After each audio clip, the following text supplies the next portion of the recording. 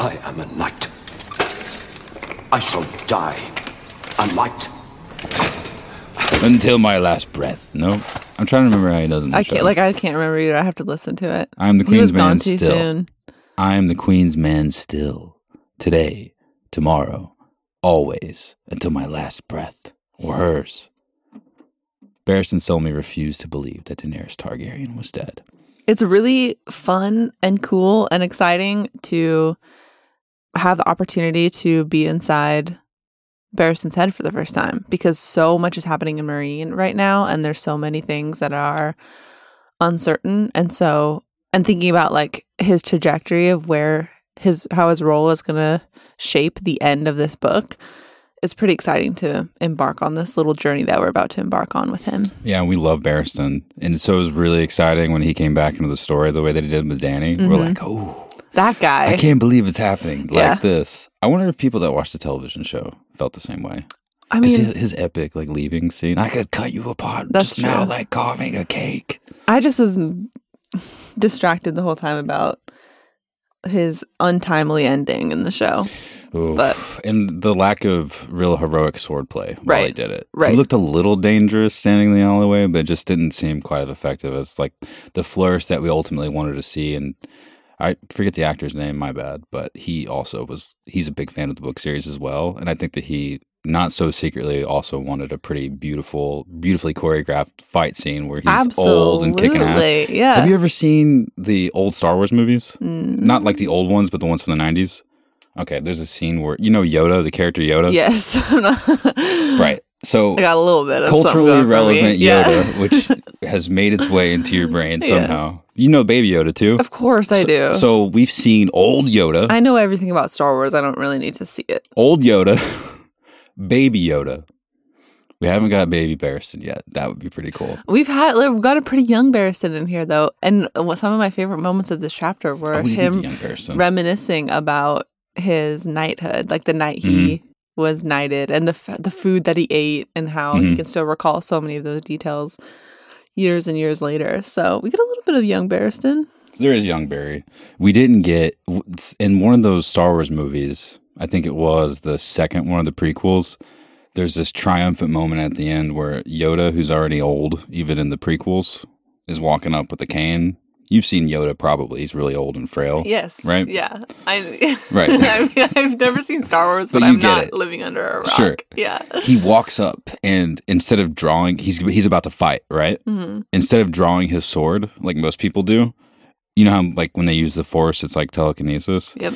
He holds his hand out and he unsheathes his lightsaber with the Force. No one had done that. He's nice. like, psh, right? Yeah. And then what happens is an epic fight scene. Like he's little, but like fighting better than anyone. And you've been waiting as a Star Wars fan for decades for that to happen. You're like, oh my God. And so that's kind of what we were waiting for with Barristan. With the show? A version of that, yeah.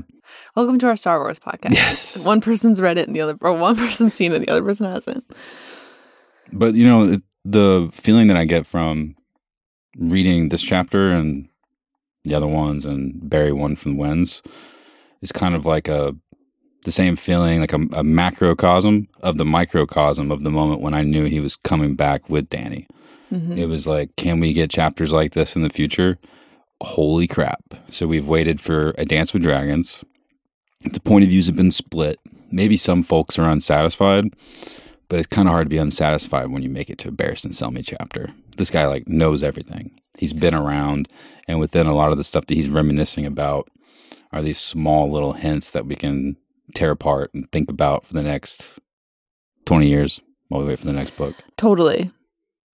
And I think that I feel like we were having a very similar conversation on one of the last episodes. I can't recall specifically. Somebody listening may be able to recall better than I can, but I love how Barristan is this character who we've spent quite a bit of time with, and he's been around the block, like you're saying. He's somebody who knows a lot. And we gain a little bit of information from him in this chapter, maybe more so his biases than anything else. But a lot of it is just him kind of dealing with the fallout of Daenerys leaving and like his own guilty conscience almost of like, and his own biases of like, if I had maybe done things a little bit differently, maybe things would have turned out differently. I wasn't able to save Daenerys. I wasn't able to do anything about the Targaryen reign, you know, all these different kind of things. He's seen a lot, and he has quite a bit of a burden on his shoulders. And I thought it was interesting.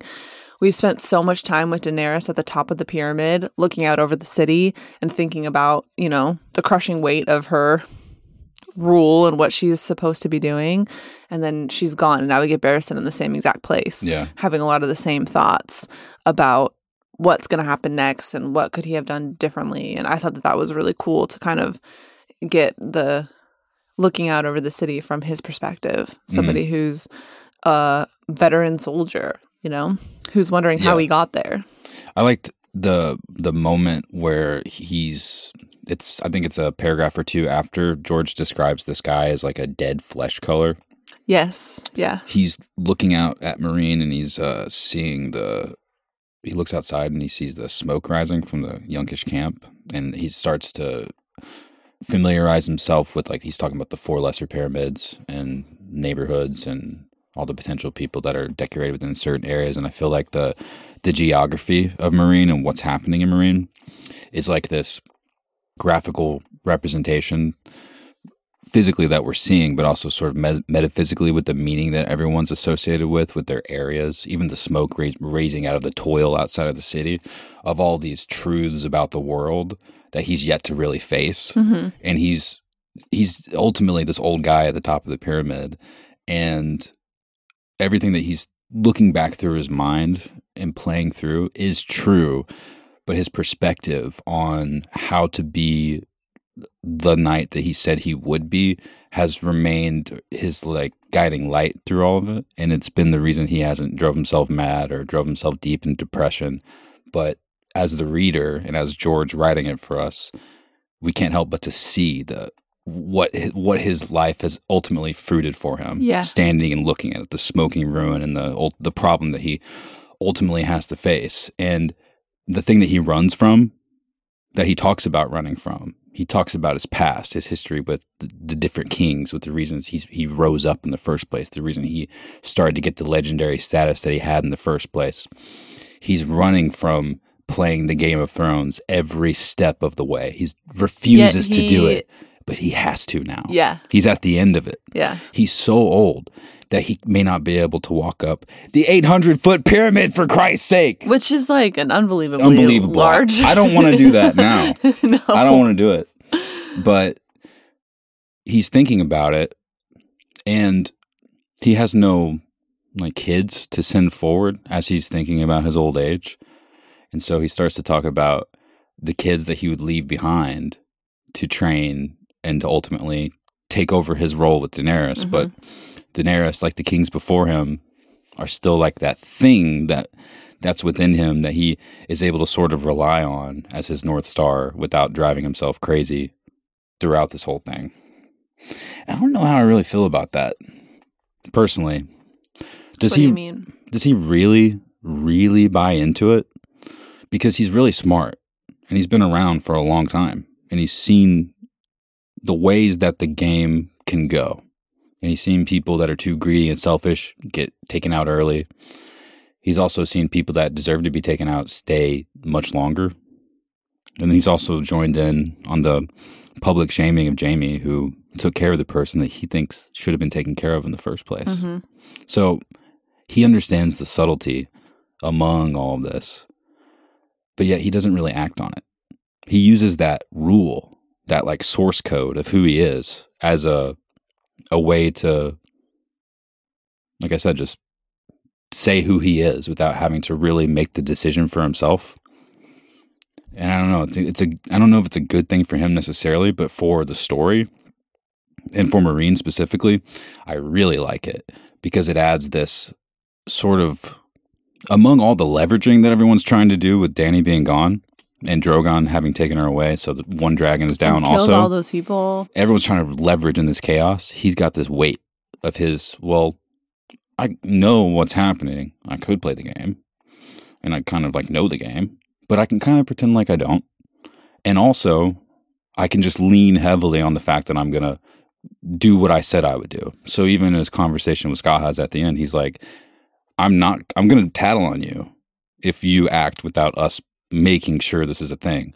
And that's the most budge I've ever seen him make. I mean, this is our first POV with him, but he budged a little bit.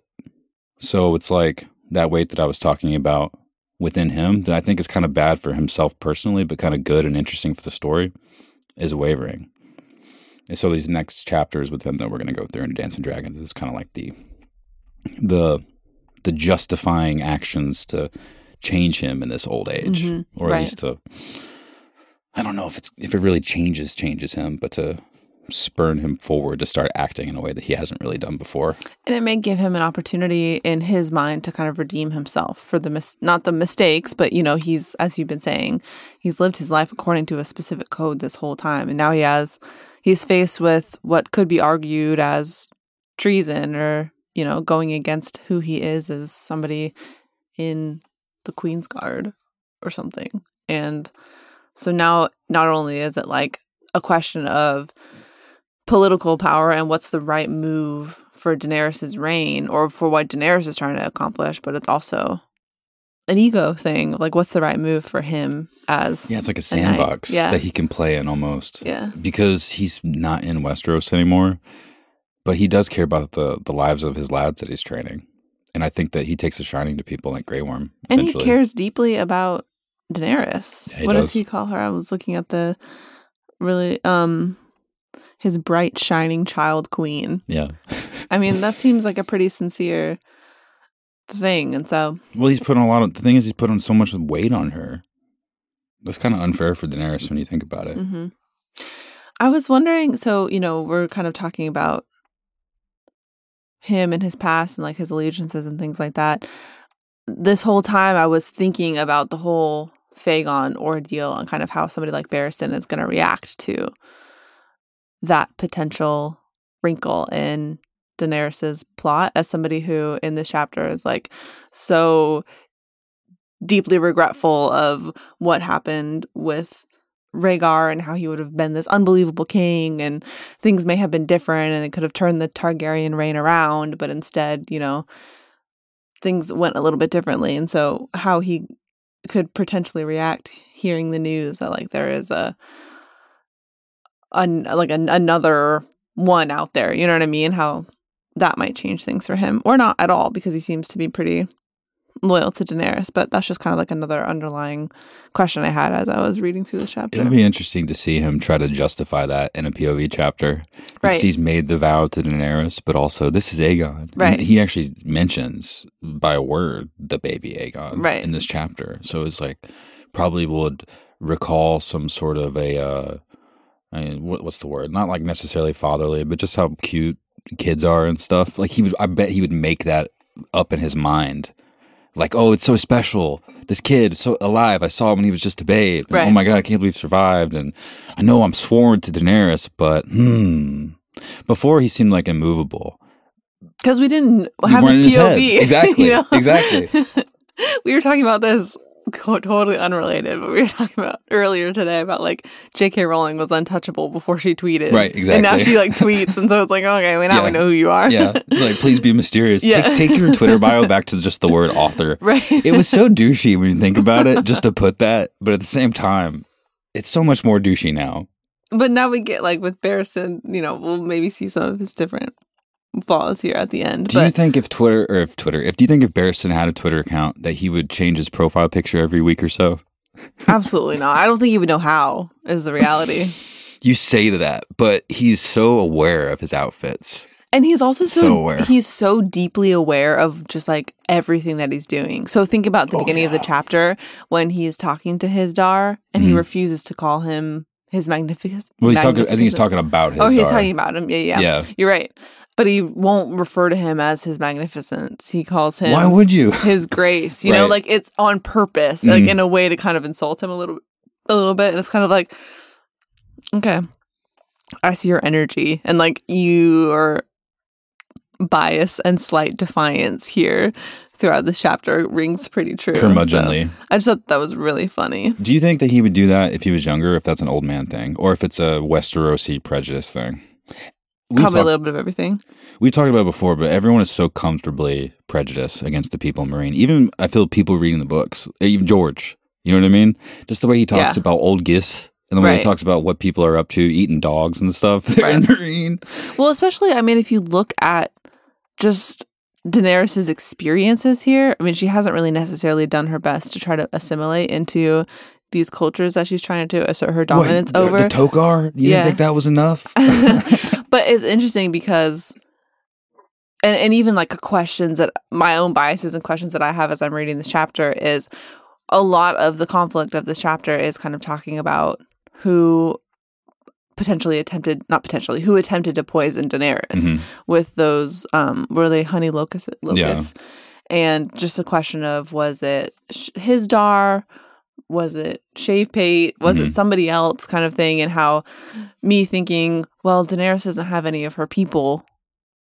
Like, who does Daenerys trust that's like not some of her OG people? And it's like, well, that's probably not necessarily the best POV to come from. But because you look at somebody like the Shave Pate who is not from Westeros, like who is from more of like a local energy. And so it's like my initial reaction of, well, why do we trust the Shave Pate? We don't know anything about him kind of thing, when seemingly he's been pretty loyal to Daenerys for survival necessities along the way. But so convenient for him to reject the hairstyle of O'Geese and take off the hair and join the ranks of Daenerys and to climb so swiftly. Yeah, lucky him. What do you think? Instead of getting murdered. First off, part one of the question.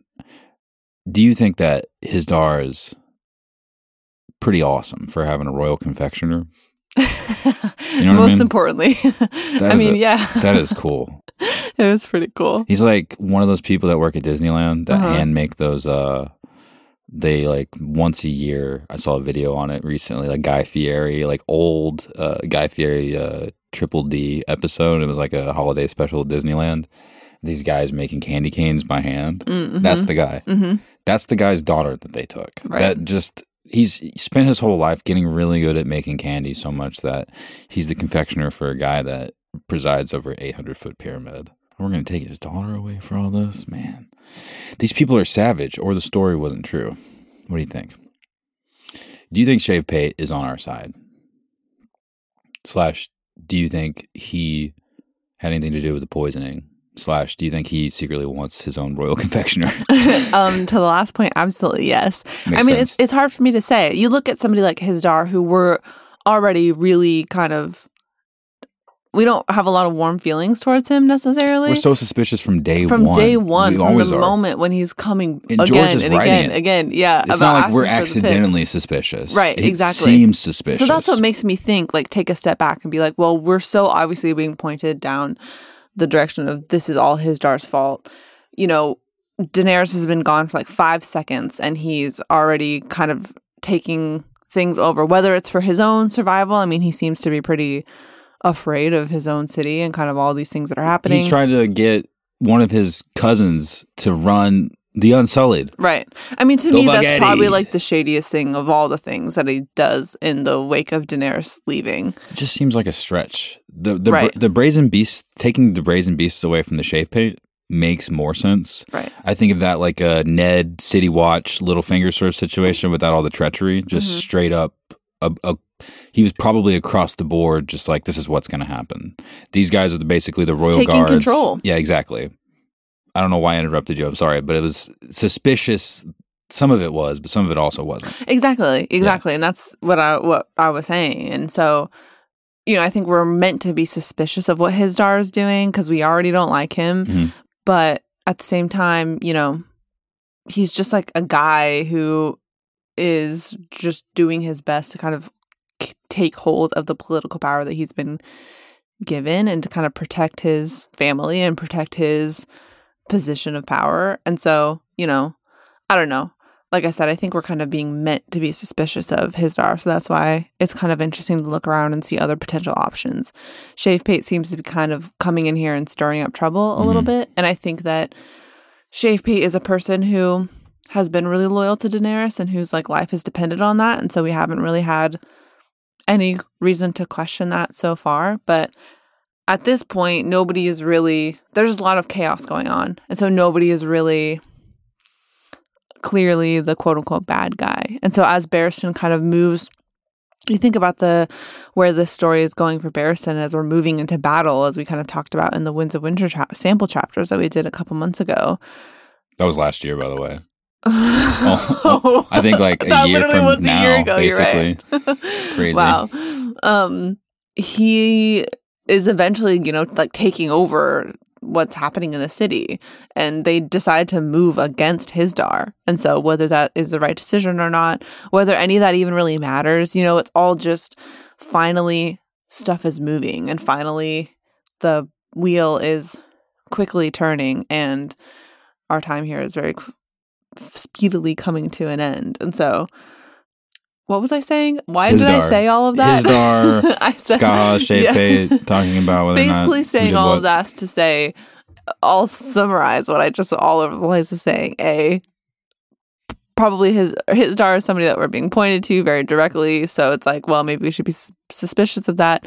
B, who are other players that we could think about that might also be in the mix looking for political gain. And C, does it even really matter because the plot has already been put into motion, and by the time, like, are we going to be around long enough to really get the answer to this, or is this just another piece of let's get the heck out of here and move forward? So that's the beautiful part in the literature as far as the plot are being put into motion with all of the geographical descriptions and just knowing that we're in a story, but he puts the supporting evidence there in the chapters. There's all this scale happening around us, and these people are just ants in the greater game. Mm-hmm. But it's cool to get like a zoom in on their personality and try to understand before they make their decisions what kind of decision they're going to make. But they're ultimately all, even whoever's responsible for the poisoning and stuff, swept up in this tumultuous situation in Slaver's Bay, one that even Volantis wants to join in on. I think it's really easy not to trust Hisdar because he doesn't talk to anyone inside of the city seemingly that we're friends with. Like he's making some kind of a deal with Volantis, it seems, and we're bringing a whole new tribe of people in with all of their Volantene slaves that are local, that have been freed, that are probably not going to be unfreed at that point. And so obviously we feel like he's circumventing everything that Dany put into place immediately, right? Which seems just suspect. But at the same time, you've got this guy Shapate who is so passionate about what's happening. I wonder, why wouldn't he just leave? Like, why wouldn't someone just leave if you've got... It's probably the same thing. Like, I haven't left New York, even though I'm in the middle of COVID. I was about to say, like the Pale Mayor's riding outside and inside the literally, city. COVID is happening there. Worse. They were talking so about... much worse. I know, but it was so funny because there was a quote in the beginning that was like, the markets were closed, the streets were empty, crowds were sparse, things like that. And I was like, that's all too familiar to us these days. Except the sparse crowds. Crowds are still pretty strong these days. Well, now in the summertime, yes, but a few months ago it wasn't the case. But there at the beginning of it, people took it really seriously. Mm-hmm. I forget what I was saying. You were just talking about Shapate and why he's staying. Yeah, why doesn't he just leave? Mm. Unless he's got more of a plan there. I know that he was given, when he turned down the role of being basically the sewer person in Hisdar's plan after he got, what's the word? Not disbarred, but he just basically got replaced from leading the Brazen Beasts. He's like, no, I'm just going to chill in this pyramid that I was, the Kondak pyramid. So he's comfortable. He's got a pyramid, which is, I mean, we often talk about the scale of the story, and this is a great reference, analogy here. It would be thinking about the way the Iron Throne is depicted in the show and in their art versus what it really was described like, and in a lot of the depictions that George will retweet himself. That's kind of like, think about what a normal town or a normal city, stony city like Meereen looks like, and then just make it crazy, high fantasy crazy. So yeah, he probably doesn't want to leave that, and it probably feels pretty safe there, being him, even though all that stuff's happening in the city. But at the same time, remember when he was like, the beasts are still mine? Mm-hmm. What if the Brazen Beasts are the Sons of the Harpy? Okay. And what if he's one of the leaders of the Sons of the Harpy? And what if his whole thing is basically disrupting, destabilizing everything? Do you think him trying to get Barristan and company, like the Unsullied and stuff, on his side kind of continue to create some of that chaos? Like, what's his end game? Well, like I said, like, why didn't Hisdar do that in a nice way? Or at least in a way that made Barry or someone else want to really join his side instead of like looking outward. It seems like this guy could be looking inward. And he probably has less ego and a little bit more ambition, probably less to lose too, than Hisdar.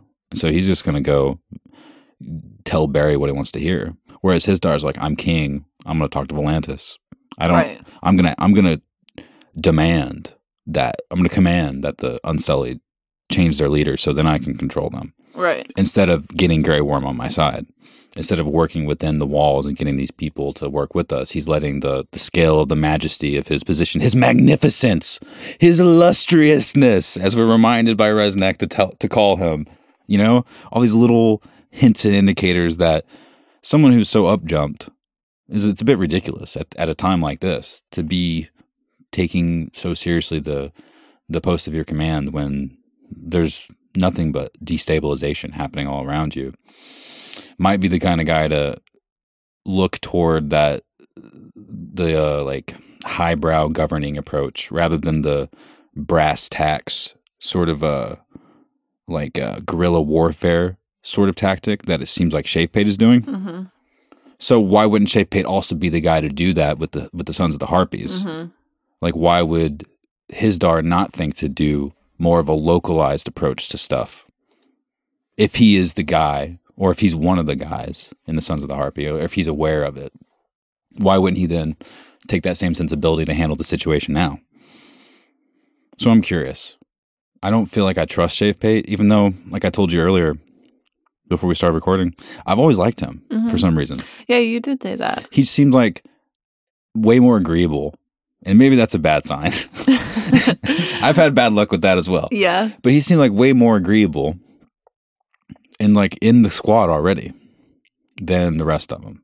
They all seemed so hesitant to sort of transition over to this new way of life. And I know that he had personal reasons to really be associated with Danny, but I don't know. Just seems kind of too good to be true almost. I like his tenacity, but I think it might be misplaced, or at least like unpurposely misplaced. Right.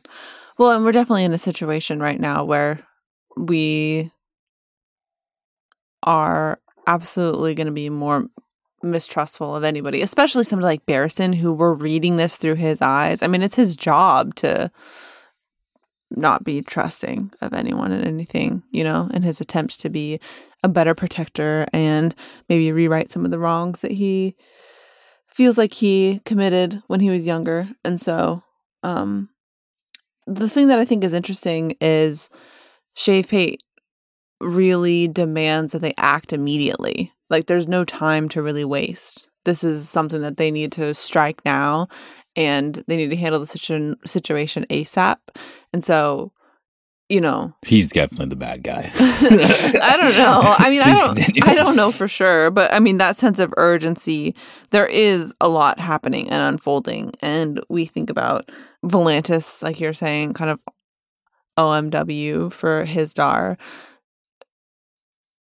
This is a time when they're in peace, quote unquote, and so hopefully he makes some comment. What is that thing? He makes some comment about Hisdar's peace has lulled us to sleep, they believe. Yeah, and so you mean Danny's peace? Yeah, the peace that Danny brokered. Right. That's already everyone already forgot that. But he's just very for good reason, there's a deep sense of urgency, but that's another piece of well, maybe we should be thinking twice about what the Shafepate is trying to do, just because he's trying to make things happen really quickly. Or he really believes that they have a chance to circumvent this whole thing if they defeat the Yunkish horde outside and maybe even the sickness before Volantis gets there. Those are two so deeply troubling and large tall orders to ask, and they're severely outnumbered. I mean, they've got quite a few folks on their side, and you think about the Unsullied being on their side, talk about powerhouses to kind of be able to back you up, but their numbers are just so much less than what the other side has control over, and so it feels like an underdog type of situation. But we get that window into what the forces are like outside from his conversation with the Shafepate, and they're they're not doing good. There's like disorder. Well, nobody's doing good. Yeah. Right, but it's like, doesn't it seem worse outside of, I don't know, maybe it just is, maybe it's just as bad with Hizdahr being in charge and the Queen's man not trusting the king and there not being like real order. But I feel like at the same time, Barristan ultimately has shown that we can kind of count on him to just, instead of doing the hard thing, to just lean back on his vow. And so if shit was going down, I feel like he'd fight for Hizdahr if he had to. That's what he's grappling with here at the end, is that he didn't make a vow to Hizdahr. But it's because he's been given another option, I think. Yeah. Another thing to do. So if it came to blows with the people outside based on like him not acting, it would be like the laziest version of being Barristan. And so I think maybe he's trying to, like you said, right some of those wrongs by being not as lazy here. And it just so happens that he's in a place where he already kind of disrespects the people. So it's like he's more comfortable to do it. Yeah, he already kind of doesn't really vibe with everything that's going on so he's here. Like, it's fine. I'm 70. I'm at the end. I'm at the end of all this. I might actually play my hand, but not really say to himself truthfully what he's doing. But it's fine. To be someone that's so serious, and this is a big takeaway, I think, because I think people of all ages are reading these books. And I know as I've gotten older that I've sort of realized how when I was younger, I thought that older people were smarter and more put together and more sure. But this guy's 70 and he's one of the most legendary humans in the story. And it's kind of easy to be like, dude, you should do it like this. And if we can say that about him, holy crap.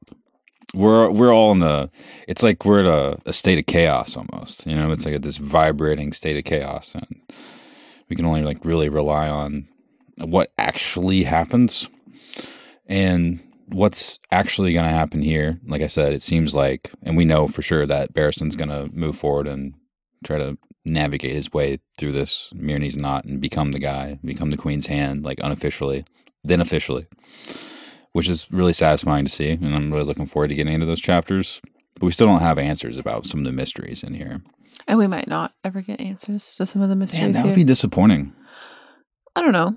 To me, that's the same like question. It's like whenever people talk about Lost, they're like, "But what about the polar bears?" But they talked about that. Did you not watch the addendum to that? No, that's not. But I'm right. Let's get into Lost really quick. Do you remember that the clip they released after the show? Right, but I'm saying like during the show while the show was airing, and near the end, like the very end, it was like, well, we're like dealing with something that's so far removed from the polar bears at this point. Like, why are you still harping on these things that like were just catalysts to the story? What if we did a novella in Meereen after this? Like whether or not this would be perfect. So hold on. It's after the White Walkers win, right? But like we only see their victory in Westeros. Mm-hmm. We just assume there's like a really dark last paragraph where George is describing the weather in a way that's terrible. Donald Trump has just been elected for his 4th term. Something like that in real life. Mm-hmm. And so it's reflected in the story. The White Walkers win. It's horrible. And the novella that we get, if the Earth survives a couple more years, is in Meereen, but like it's Shave Pate, and he's reminiscing about the things that he did. I don't know why I'm picking on him so bad this episode. Yeah, I thought you liked him, but he did bad stuff, right? And then the White Walkers come in Meereen, and that's the novella. Okay. No, I mean sure. I'm done with Meereen, like personally, so I think we can. Get a little move on. Once we leave Meereen, it's like we spend enough time here. No Do you think that Barry's going to make it out alive? I don't know. I think that's a good question. And this is another one of those things where they didn't, like you're saying at the beginning of the episode, they did him so dirty in the show that it's just kind of, I mean, it's obvious from where we see in the books that things play out a little bit differently for him. But I think that's Barristan going down in some really heroic way would be pretty satisfying. It better be heroic though, because I don't really believe in any of the stuff that's happening. I know, but you look at him and somebody who, what he says, as he's kind of reminiscing, he's thinking of all these different knights and different kings he served under, and kind of what it is to be the kind of man that he is, and it's like the best of them overcame their flaws, did their duty, and died with their swords in their hands. The worst, ... the worst for those who played the Game of Thrones.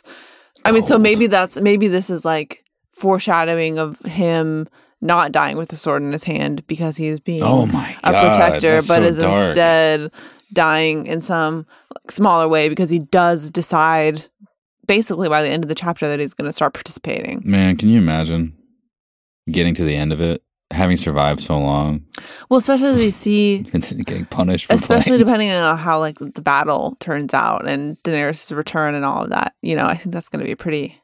Please just give me Barristan and Vic, angrily or non-angrily Wow. being on the same team. Yeah, meanwhile, he's anchored outside of Slaver's Bay right now, just waiting to come in with the Red That's what I'm Priest. saying. Is it just thrilling? It's So just you're done very with exciting. Yeah, but that's like so is everybody else on planet Earth. Right, but what's more exciting than what's happening in Marine in the Winds of Because Winter? stuff is happening in Yeah. Marine. You know what I mean? Because we're finally getting to this point where we're unraveling this classic Myronese knot. Mhm. And we're finally kind of making movement and things are actually going somewhere and people are converging and stuff's clashing. Mhm. It's less theoretical and more in person, like actually coming to fruition. And so to me, that's just really exciting. And so That's the way I felt about the end of this chapter whenever he met with the Shave Pate. I felt like it was really exciting. I liked that sort of mobility, and I liked the importance of his words. And you were talking about time. We need to act now. I like the importance of time. And I like their odds based on what he said about how disorganized everything is. And we're going to get that perspective from Tyrion. It's so dark. I remember when I read it for the first time, thinking about it was just like a nasty, sick, like vomit filled, and just really like amorphous, fat, blubbery, deserty, like a combo of stuff. Also, Jorah's in the midst of it. He's like been beaten so bad, he's pulpy. People have worn wrists and ankles from the manacles that they wear. It sucks to get out of the boat and the slavers situation with Tyrion, and then to be outside of Marine like this. People don't like it. I don't think people like reading it.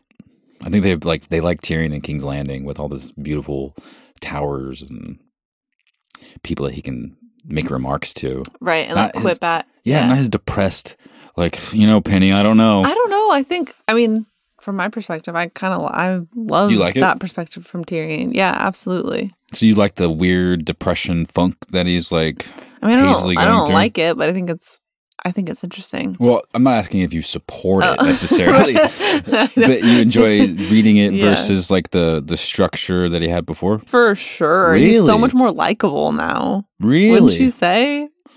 I don't know. I'm like, I'm not very smart. darkness. I'm not very smart. I have the title of this podcast came from basically Tyrion having an early like streak of just zingers on people, Yeah. slapping Joffrey and stuff. I'm kind of shallow. I'm like, oh yeah, this is totally how it's always going to be, or at least I was then. Probably like slightly improved. So I'm sort of missing those moments, I guess, from Tyrion is what I'm saying. That's fair. I mean, that's fair. That's fair. But I think I would hope to think that we've got many more of those to come. That things won't be too serious that we can't continue to have those, eventually as things start moving in a different direction. There was also something about this chapter that rubbed me in kind of a weird way, where I try to vocalize the way that the pace of stuff feels. I think I talked about it in the last Dany chapter. Oh, yeah, I actually. remember. Yeah. Well, I don't remember specifically what you said, but I remember you talking about being unsatisfied with the pacing.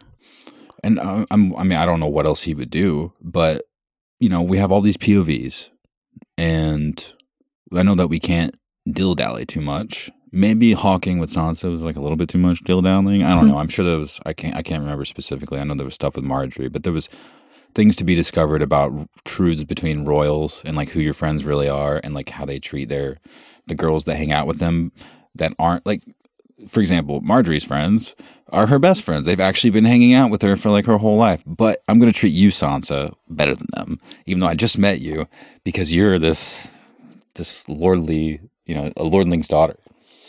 Learning that kind of stuff, I feel like maybe it wasn't a waste. But maybe it's taken to an extreme almost when the last thing that we saw of this storyline was Dany flying away. And now when we enter it, I forget the specifics. I guess I could read it, but the gist is all of Dany's chips all of her dominoes have fallen in a bad way. Like I think when dominoes fall, it's supposed to be on like as designed, but it went backwards or something. Dario's captured. Basically, all of her people are misplaced and unhappy and taken out of positions of power so quickly. I feel like there wasn't a lot of transition time, and there wasn't a lot of time to sort of like feel where we were.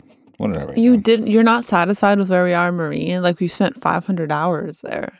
I think that people feel inside of them a little bit disappointed with the scale of the story whenever they read the next chapter and everything like clockwork has already fallen into place. It's kind of like the feeling at the end of the series, for lack of a better comparison, where all the stuff has sort of inexplicably fallen perfectly in place for this part of the story to be discussed. And it's like clockwork. It's like, well, of course Hisdar has done this and taken over, and now Dario's captured, and all these people have fallen out. We didn't really see it happen, though. We just like we get an info dump of it, and then now we're doing this. It just feels like, and that was the like kind of like the beginning of Dany's chapter, her last chapter, and then, or I guess it was the one before, because we put her last two together, and then she flew away. Where it's just like, okay, here's all the details, but now we're walking to the great. So it's like, oh, so this is the thing you wanted to put in the chapter, huh? But there's all this other info. It just feels so conveniently put into place. It's like fast travel, sort of. Like almost feels unearned. I don't know what the alternative is. I'm not an author. I don't know what you should do. I'm sure that this is probably the best that he could come up with, and it might even be the best that you could do. I just feel like there's a little bit of disappointment because I feel like I know what's going to happen. I expect it all like this. And so I'm feel mystery about who did what, but I already know sort of what's going to happen. That's interesting to me because two things to kind of say to that. The first is, for me, all of that stuff happening, quote unquote, off screen, off page, lends itself to a little bit more of a mystery of what is actually, like, the things that the conversations and the things that are actually going on, like, adds a little bit more to the chaos because we don't really understand the types of conversations that Hisdar is having, or we don't really understand all of the pieces that kind of led to Barristan's day today. Whereas before we were with Daenerys, like, in deep, excruciating detail of like every second of her day because there was nothing really going on. Like at the beginning of Dance, yeah. Mm-hmm. You know? And so it's a little bit jarring because now we're left out of conversations and a lot of details. And so to me, that kind of adds to this layer of, well, who do we trust and who are we supposed to be looking to and who is behind all of these different things that are happening? What was my second point that I was going to say? I can't remember right now. It'll maybe come back to me. But that's my read on it. Oh, and the second of like, well, we already know what's going to happen. I mean, I can't like get inside your head, so I don't know exactly how you come to those conclusions and things like that. But I think it's also difficult from at this point in the book series, knowing what we know from the show and knowing enough of what we know about the book series. It's obvious that Daenerys is going to come out the other side of whatever ends up happening here. And in some way, I also think it's easy for me as a reader to dismiss a lot of the stuff that could potentially come out of the end of the Marine portion because it's like, well, Barristan, you know, because he wasn't important in the show, he's not going to be important at the end of the book series. Or like, you look at Tyrion, he's going to link up with Daenerys, blah, blah, blah, whatever. And then we'll get to some of the drama back in King's Landing. You know what I mean? And so I think it's like kind of easy to dismiss or to assume things because we think that we know how everything is going to go, which might not necessarily be the case.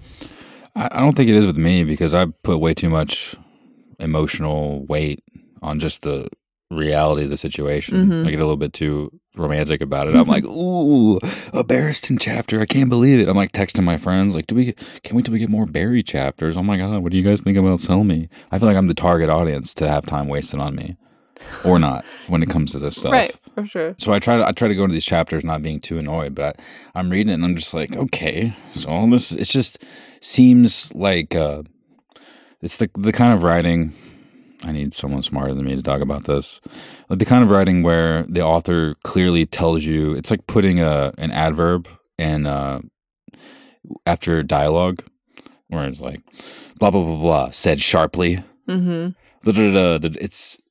It's apparently something amongst authors to try to remove as much of those as possible, because you're supposed to have all of this real foundation. Like if you're good enough, what you're writing is representing the story as it is. You don't have to go in and put in all of these sort of qualifiers to keep like nudging you. Like he said it sharply because he's upset. You're supposed to kind of know that he's upset. Yeah. And so it's kind of like a version of that for me, where I'm just like, all right, so I'm supposed to think this way because all this stuff has happened. Rather than showing me, I'm getting it told to me. And so then I'm understanding. It's just like exposition. Yeah, but it's in his brain, and then he's reacting to it, which is cool. I believe me, I want to see Barry reacting to anything after all this time. Like, bring it on. I mean, this is a pretty big moment. We've got a Barristan Selmy point of view, and I know personally for me, like the last decade or so of my life, maybe a little bit more, he's been one of my idols as far as the way people fight and survive and intimidate each other in Westeros. He's been one of the guys to look to. And so now we have his chapter. Now we get his opinions and things like exactly. So it's cool to get his opinion after all the stuff is done.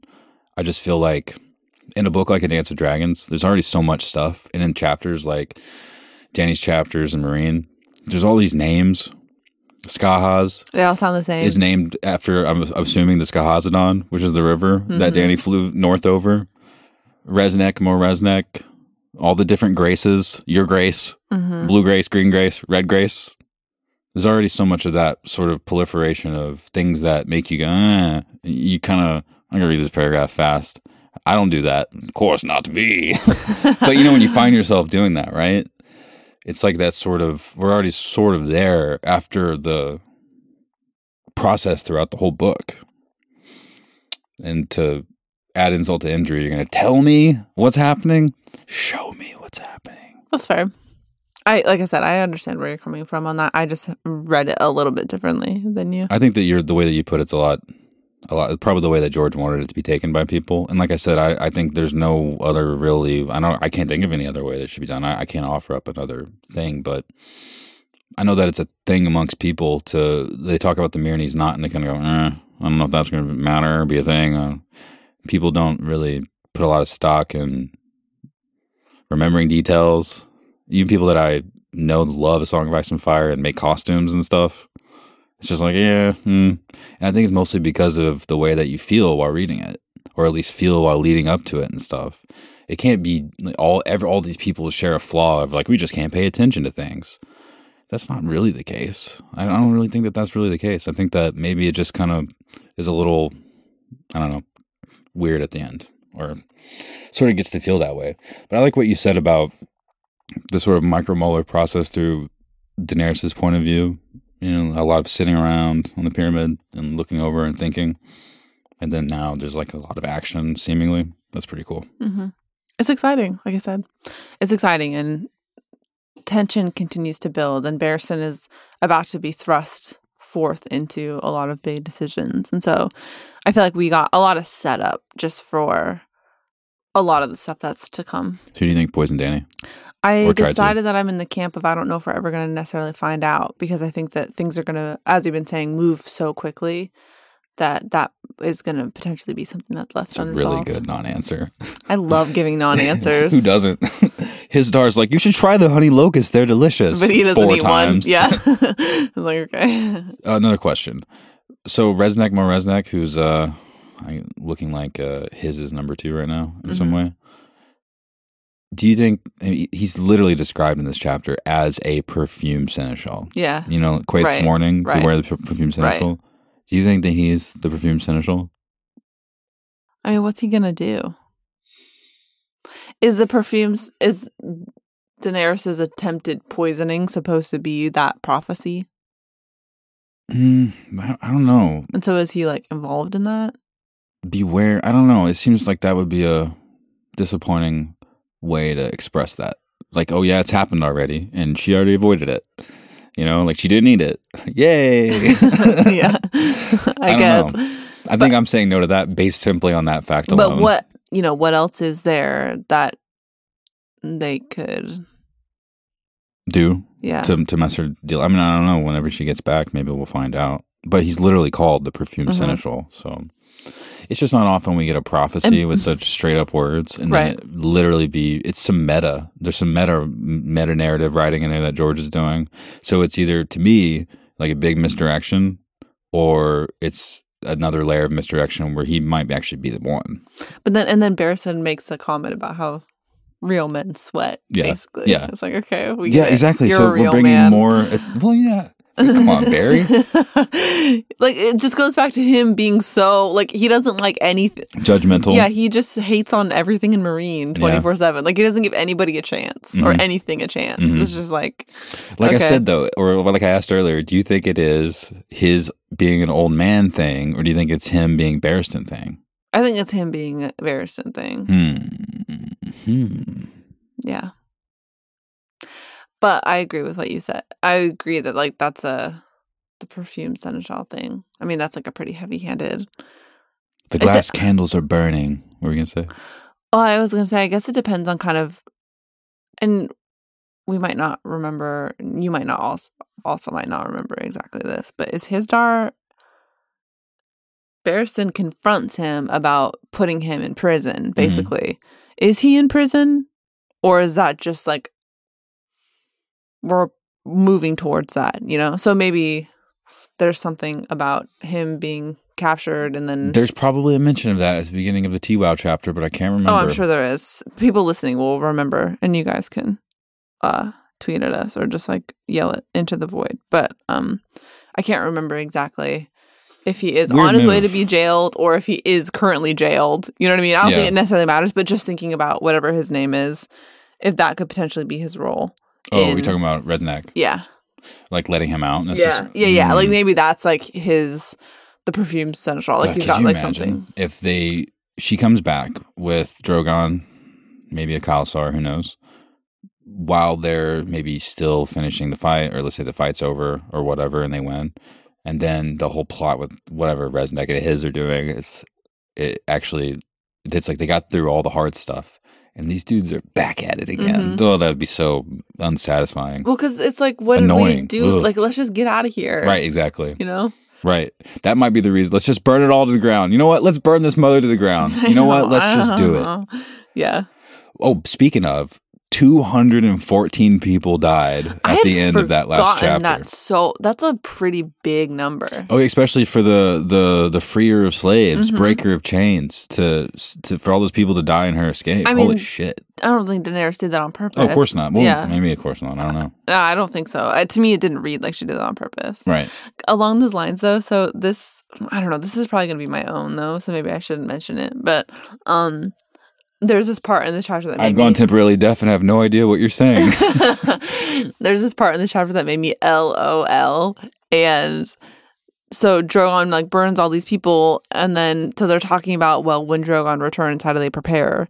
And there's talk of shooting him down when he returns, like in the sky. Yeah, all the scorpions around. Like, he's like, it's no simple thing to slay a dragon in the sky. In Westeros, many tried to bring down Aegon and his sisters. None succeeded. And so I was just thinking about that huge like arrow that we had in the show, and it just made me laugh out loud. Like in the book, it's like, and maybe, you know, there is something like that will be used, and it'll be like the first time something like that's ever happened. But in the show, it just seems almost cartoonish at this point. Look at my big dick. Yeah, I'm gonna fuck that dragon right out of the sky. It kind of sucks that Bronn's dick wasn't big enough to take down the dragon. Right. But Euron's definitely was. That just made me laugh. So it is funny. We'll see. But you know, they're just like trying to fix this Drogon problem, and it's cute.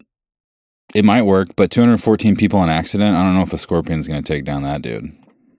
I like Barry's dream about Dany with having like flaming hair, and she was, instead of being like, whoa, freaked out, she was like in savage command, striking the dragon. Right. And I like the age gap because he wasn't like sexualizing her at the same time, which, you know, I feel like who wouldn't? So it was, a nice, like, raw image of her, a little bit separated from that stuff. I feel like Jorah, even if we had a Jorah point of view and he's, like, seeing her in the fire, he'd still be like, oh my God, look at the shape of her ass or whatever. Yeah, but even still, Barristan's like, well, I bet that Dario would have maybe done a better job than me. Like, maybe Dario would have done. So I wonder if there's, like, a little bit. I know that how he feels about Daenerys is, like, it's not in the same camp as somebody, like, He's the just rest so of them resigned. vying for her So attention. old. But it's like he's like can't help but compare himself to Dario. He's like, well, he probably could have run faster than I did. Or I wonder how things might have been different if Dario had been here and it hadn't been me who's Dark, but kind of true, Barry. dark but true. Do you think that is what happened with those people? A kind of brutal foreshadowing to the collateral damage that she's going to inflict with those drags? Well, because look, there's 214 that were killed, and then it was like 3 or 4 times that amount were wounded or burned. Jesus. And so, And that was nothing. But and there was a lot of people in one place, though, oddly enough. Right, but we'll get to this in a couple of chapters. But I mean, at the end of this whole thing is the other 2 dragons are loose, and so talk about chaos.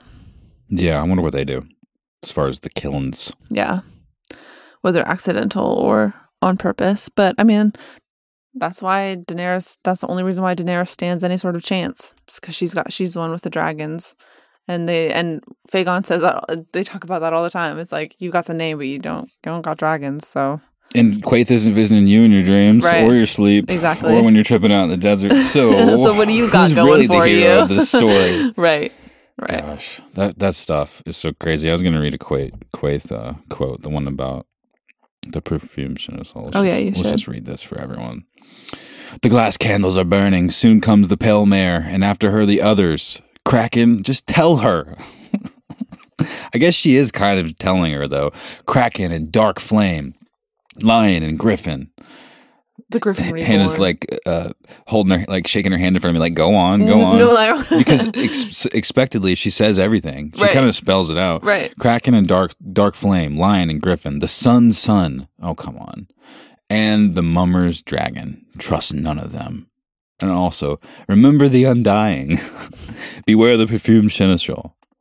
I wonder what Barristan thinks about Quaithe. Like, if he was able to read the book, I want his point of view on it. Not you want Barristan's POV of him reading the POVs? Yeah, or I want Barristan's POV of reading Dany POVs, and I want someone that's not as impressed about her own grandiosity listening to this person that is a human person living in this world, might be able to do magic, but it's just another person telling her all this ridiculously mysterious stuff. Sounds like some good fan fiction. Exactly. So where are you from? She's from Asshai. Okay.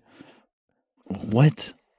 Maybe she can't get too involved. It's weird. It's absolutely weird. That's why, that's also why Daenerys, there is all of this just like grandiosity surrounding her and her trajectory, and so you can't help but put weight into that, even without looking at the specifics necessarily. It's just like there's so much mystery surrounding her whole journey to get where she is today. So people like Quaithe and all these different players that are kind of circling around her as she's making her moves, like sneaking into her bedroom. Yeah, so what does she know that we don't know? Probably everything. Or at least enough to, like, it's the same place Melisandre's from. So maybe she's better at doing it than Melisandre. It could be like a 1,200-year-old person just sort of flitting in and out. Can you imagine, like, how many times when you drive in and out of a major city or something, eventually you're like, I kind of like know this is, before this was this unknown, untraversable, I'm looking at my GPS constantly place. And now I kind of have the spatial awareness to sort of know where I am. Someone as old as Melisandre, or maybe Quaithe, or however else people are staying alive, whether with magical necklaces or really good genes or whatever technology they're dealing with over there, they probably know the ins and outs of Essos and Westeros. Like, ins and outs. Every corner. Yeah. I wonder how people like that are going to mix with the top brass from places like the people inside the Maester's Order and people from Braavos inside of the House of Black and White. Like how they all relate. I feel like there's some kind of metaphysical relation, not metaphysical, but like some kind of a high level game connection between people like them, Bryn Rivers, Euron Greyjoy. Like they're tapping into this other thing that's going on. Yeah, if it's not a literal tapping into, it's like they're smarter than everyone else, and they're really pulling back and letting the squabbly stuff sort of play its way out because they're aware of this sort of deeper presence of maybe technology or magic, which is kind of be a technology, I guess, in the world. Because it seems like there's people in the know, and then there's people that are just, dealing with stuff as it goes. Right. It's kind of sad to see Barristan as one of those people because he has been around for so long, but he's not really in the know. He's like in the middle of this. Yeah, but I think that's what makes him such a #relatable. That's why getting a POV from him to me is really cool because we get this opportunity to kind of see him for who he is and just see him as he's just like out here trying his best, like definition of we out here, just like trying to navigate the situation. And so many times through this chapter, he's just kind of like, I don't really know how I ended up here, thinking about everything that he's been through. I mean, every single person doesn't need to be like the ultimate power player. Mm-hmm. And maybe he will be. I mean, maybe he will go out in this like super heroic, beautiful way, or maybe he will just kind of like fizzle and go. And that's the story and that's just kind of the lesson that we're supposed to learn is like not everybody dies the hero that they spend their whole life trying to be. Do you think that the shakiness of what's been going on with Meereen and Dany could have been helped now and before because Barristan's in this chapter thinking a lot about his age and about that, like that you were talking about with Daario, him being less effective because of it. But I also think that he was thinking about his effectiveness in general, like his ability to actually do the thing. Well, because he was like, I should have anticipated Daenerys, right? Like this whole thing. I should have known, read the sign, saw the writing on the wall. Sure, but also what went down with Aerys in the past and the way that was all handled. Maybe, like, do you think that maybe it's possible that part of what we're learning with Barry is that even though he's really effective, he's not really that. He's not that good. And so I'm wondering, do you think things could have been better? Like if he himself had like the mind of someone that's similar to Tyrion, if it could have been better for her in this situation. She would have made like different. No, because I think that Daenerys has such a strong sense of self and of what she's setting out to do. She really, I mean, all the stuff that she's been doing hasn't been Barristan's idea. Yeah, I know, but like, so I feel like someone like Tyrion or someone a little bit less, really, I'm just saying Tyrion because I know he's really smart and because obviously we've seen him depicted with her, but let's just say any other person that's as someone who has as much experience as Barristan. I mean, he should really be the best at it, but I feel like he has this natural check down within him that he relies on, like this laziness where he's just like, oh, but whatever goes in line with the vows. Yeah, but I think that that's also him just being like a little bit self-critical and just him spending a lot of time kind of thinking on the decisions that he's made. So like everybody kind of looks at themselves and knocks you down a few points kind of thing based on reality. So I don't think that I don't think anybody else could have necessarily swayed Dany's trajectory because I think that she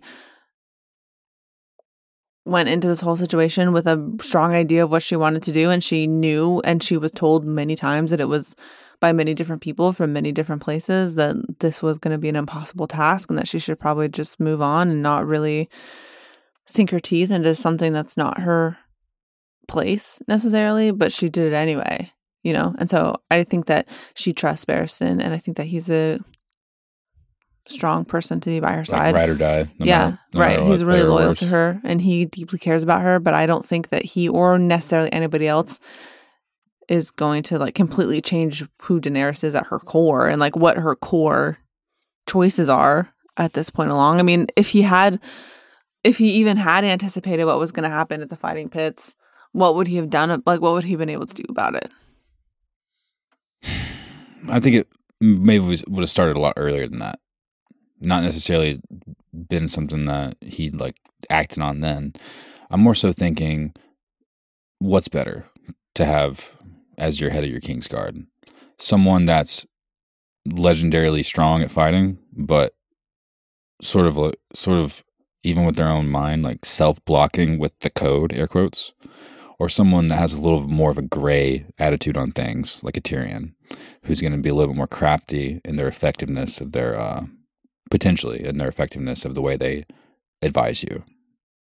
Like, what's better? Someone who can fight really well with you, or someone that can see things in a way that kind of scumbags would, and like think like them, and even openly like act. Cause in this chapter, Barristan is, so twisted about and suspicious, and doesn't want to get caught being treasonous about doing anything that seems potentially wiggly, like Game of Thrones. He takes his vow seriously. So what's better? That's what I'm wondering. I think that could potentially be the ultimate question. How he dies, like what does that answer for him? Well, if you're listening to this podcast still, please let us know what you think about that question. I'm curious to know. Yeah. Would you like to move on to Owns? Yeah. What do you think about this chapter first?